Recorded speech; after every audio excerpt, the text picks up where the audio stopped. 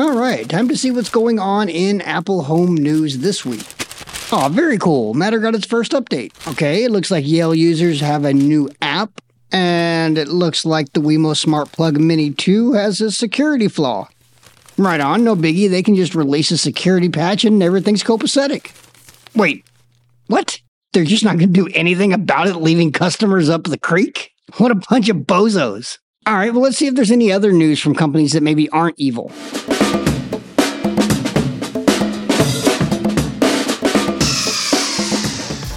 Greetings, Internet. My name is Dustin, and this is the My HomeKit Home Podcast, and here we look at the smart home with an Apple home and accessibility focus. In this week's episode, Matter has released the very first update to their specification, but it's not exactly something that you're probably going to get excited about, and so we'll talk a little bit more about that. Yale users also have a new app that they need to migrate over to before June 30th, and we'll talk about that in a little bit more detail. Then we have some new product news from Govee, and then we'll wrap up today's episode talking about one of my very favorite smart home manufacturers, Wemo, and a recent security patch that they are maybe going to be rolling out. We'll talk more about that. But before we get into the meat and potatoes of today's episode, if you're enjoying the My HomeKit Home Podcast, do me a favor and give us a rating and review in your favorite podcast app. It goes a long way to helping us grow, and I definitely appreciate it. Now, to start things off, I thought I'd give you guys an update on my experience with the Aqara G4 Smart Video Doorbell. I recently got it installed and set up in HomeKit, and I thought I'd give you my thoughts.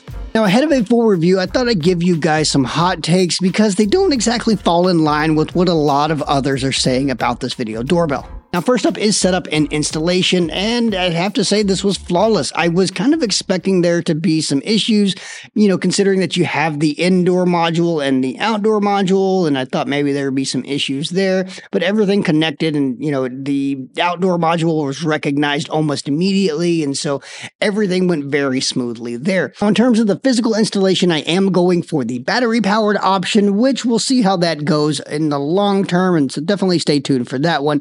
But actually getting this thing installed was pretty easy, and that's coming from a blind guy who actually had to drill into the concrete on the outside of my house to get it installed.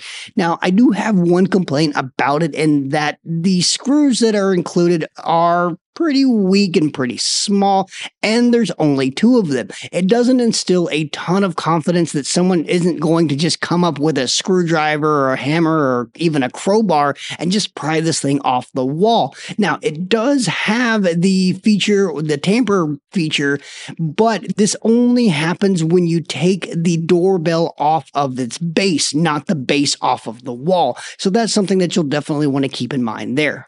I think Aqara could definitely improve upon this by adding at least 2 more screws to the base to make it more secure. My second gripe up to this point didn't actually occur to me until my mother-in-law stopped by. She rang the doorbell and all of the HomePods chimed as they should, but she ended up knocking on the door because she wasn't sure if the doorbell actually worked or not, because the outdoor module doesn't have an actual chime to it. It does have an LED, but I opted to turn that off in an effort to save on battery life. But at the same time, it's a doorbell. You should be able to hear it. You should get some sort of audible response letting you know that you actually rang the doorbell. For me, anyway, this is a fairly big fumble on Aqara's part. The outdoor module obviously has a speaker for the 2-way audio, so adding a little audible chime to let you know that you rang the doorbell just seems like a no-brainer to me. I even went through the app and all of the settings, and there's just nothing there. This does seem to me that this is something that can be added through a firmware update in the future, so Aqara, if you're listening, please add a chime to the outdoor module whenever the button is pressed. Now, there are 2 ways that you can actually get around this, but neither one of them I actually care for all that much. The first is just to use the standard default doorbell chime as it is, and make sure that you put it somewhere close to the door so that it can be heard from the outside. The second option is to set up an automation in the Aqara Home app that plays a tone on the indoor module anytime the button is pressed. Again, this is very, very similar, but it's slightly different. Now, this does work, but for me, it's not ideal because I'm a little obsessive and would prefer that there only be one tone played whenever somebody rings the doorbell. But because of this issue, I do have to have the indoor module make some sort of chime along with the HomePods in order to let us know that the doorbell has been rung. Again, not ideal. I would prefer that it just be one single tone, but it is what it is, at least for now.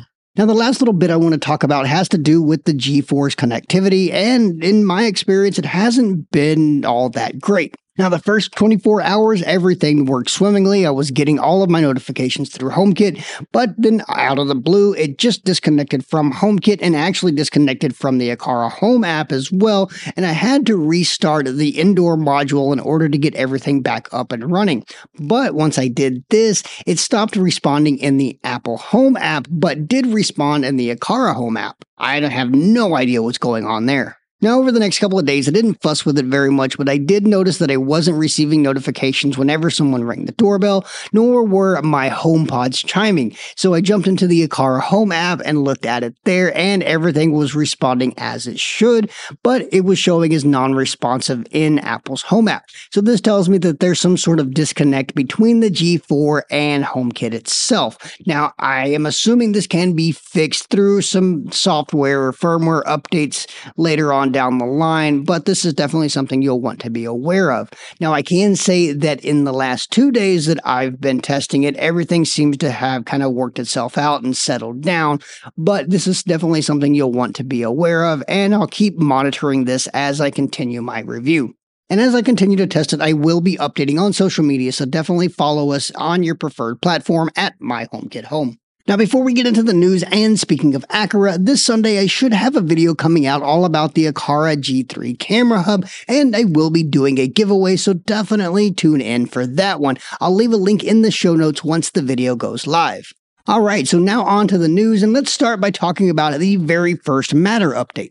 Last week, the Matter 1.1 update was released to not much fanfare, and rightfully so. In a nutshell, Matter 1.1 brings some bug fixes and tweaks that end users aren't likely to notice. Something of note, though, is that there seem to be some improvements to what Matter calls intermittently connected devices. These are devices like sensors, buttons, and door locks that are battery-powered and aren't constantly sending messages. This should improve situations where devices are showing as offline or unresponsive when they're just simply not active.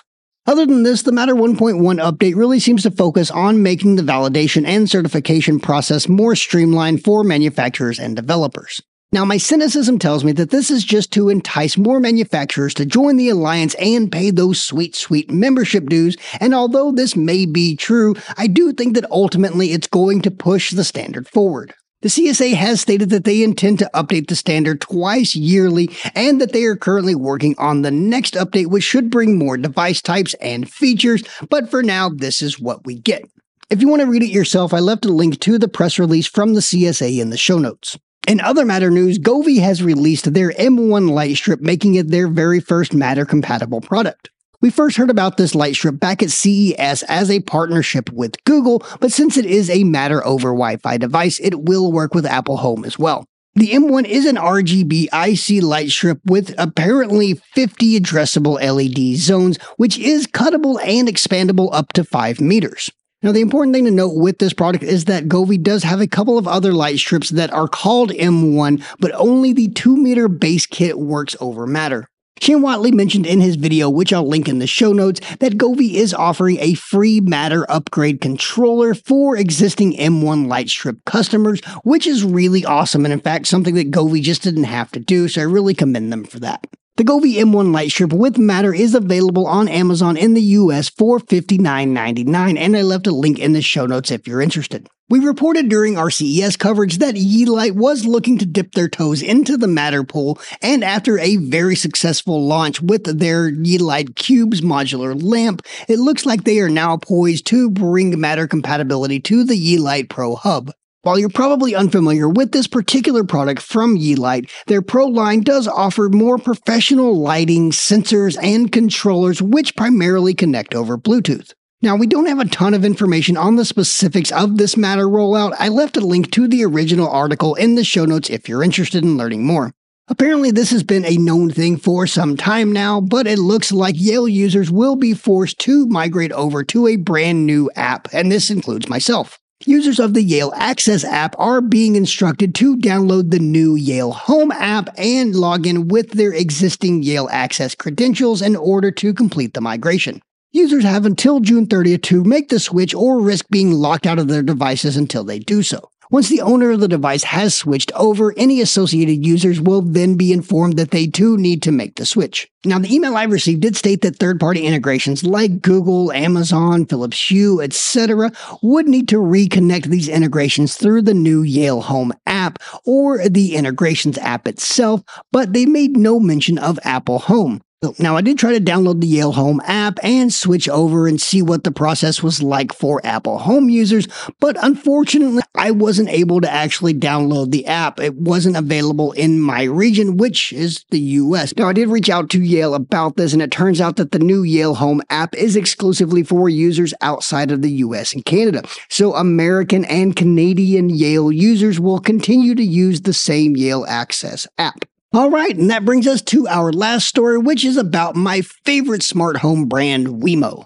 It seems that security research firm Sternum recently found a vulnerability with the Wemo Smart Plug Mini V2 released in 2019. Wes Davis of The Verge reports that essentially a hacker can gain remote access to the smart plug by using a community-built app and then go in and change the name of the device to something with more than 30 characters, which then allows them to input commands remotely. Now, I'm not going to try to claim that I completely understand everything that's going on here, but one thing is very clear to me. Once Sternum reported the flaw to Wemo, they simply stated that they would not be addressing the issue since the plug was nearing the end of its life cycle, and this is what really pisses me off. First, the device is less than 5 years old. Now, I don't expect smart home devices to last forever, but we should at least be able to expect 5 years out of a device before having to toss it. It's still on the market, for fuck's sake. Secondly, this statement says a lot about what Wemo really thinks about its customers who spend their hard-earned money to buy one of their products. It's really a slap in the face. They could have at least offered a refund or a replacement, but no, you're just up shit's creek. Now, since Wes's original article, and I don't know if it's because of it, but Wemo has come out and said that they will be releasing a security patch for the Smart Plug Mini V2, but backtracking at this point just isn't enough for me. I want to be clear, I don't actually have issues with companies making mistakes. It happens, but what you don't do is fail to own up to the mistake and make it right the first time. Now, if you have one of these smart plugs, it is advised that you isolate it from the internet or at the very least any Wi-Fi networks that are also shared by any phones or computers that you have. Of course, ideally you would want to have separate networks for your smart home and your general use devices, but this isn't always possible. Now, personally, I would immediately remove it from your Wemo app and network, perform a factory reset, and then take a fucking hammer to it, vowing to never ever buy another Wemo product again. But that's just me. Alright, well, now that my blood pressure is sufficiently through the roof, I think that's a good stopping place for today. Don't forget to check out the show notes for more information on everything that we talked about in today's episode. Follow us on social media and YouTube at MyHomeKitHome. Check out the blog over at myhomekithome.com. And if you're enjoying the show, give us a rating and review in your favorite podcast app. I definitely appreciate it. Well, thanks for listening to the end, and we'll catch you in the next one. Take care.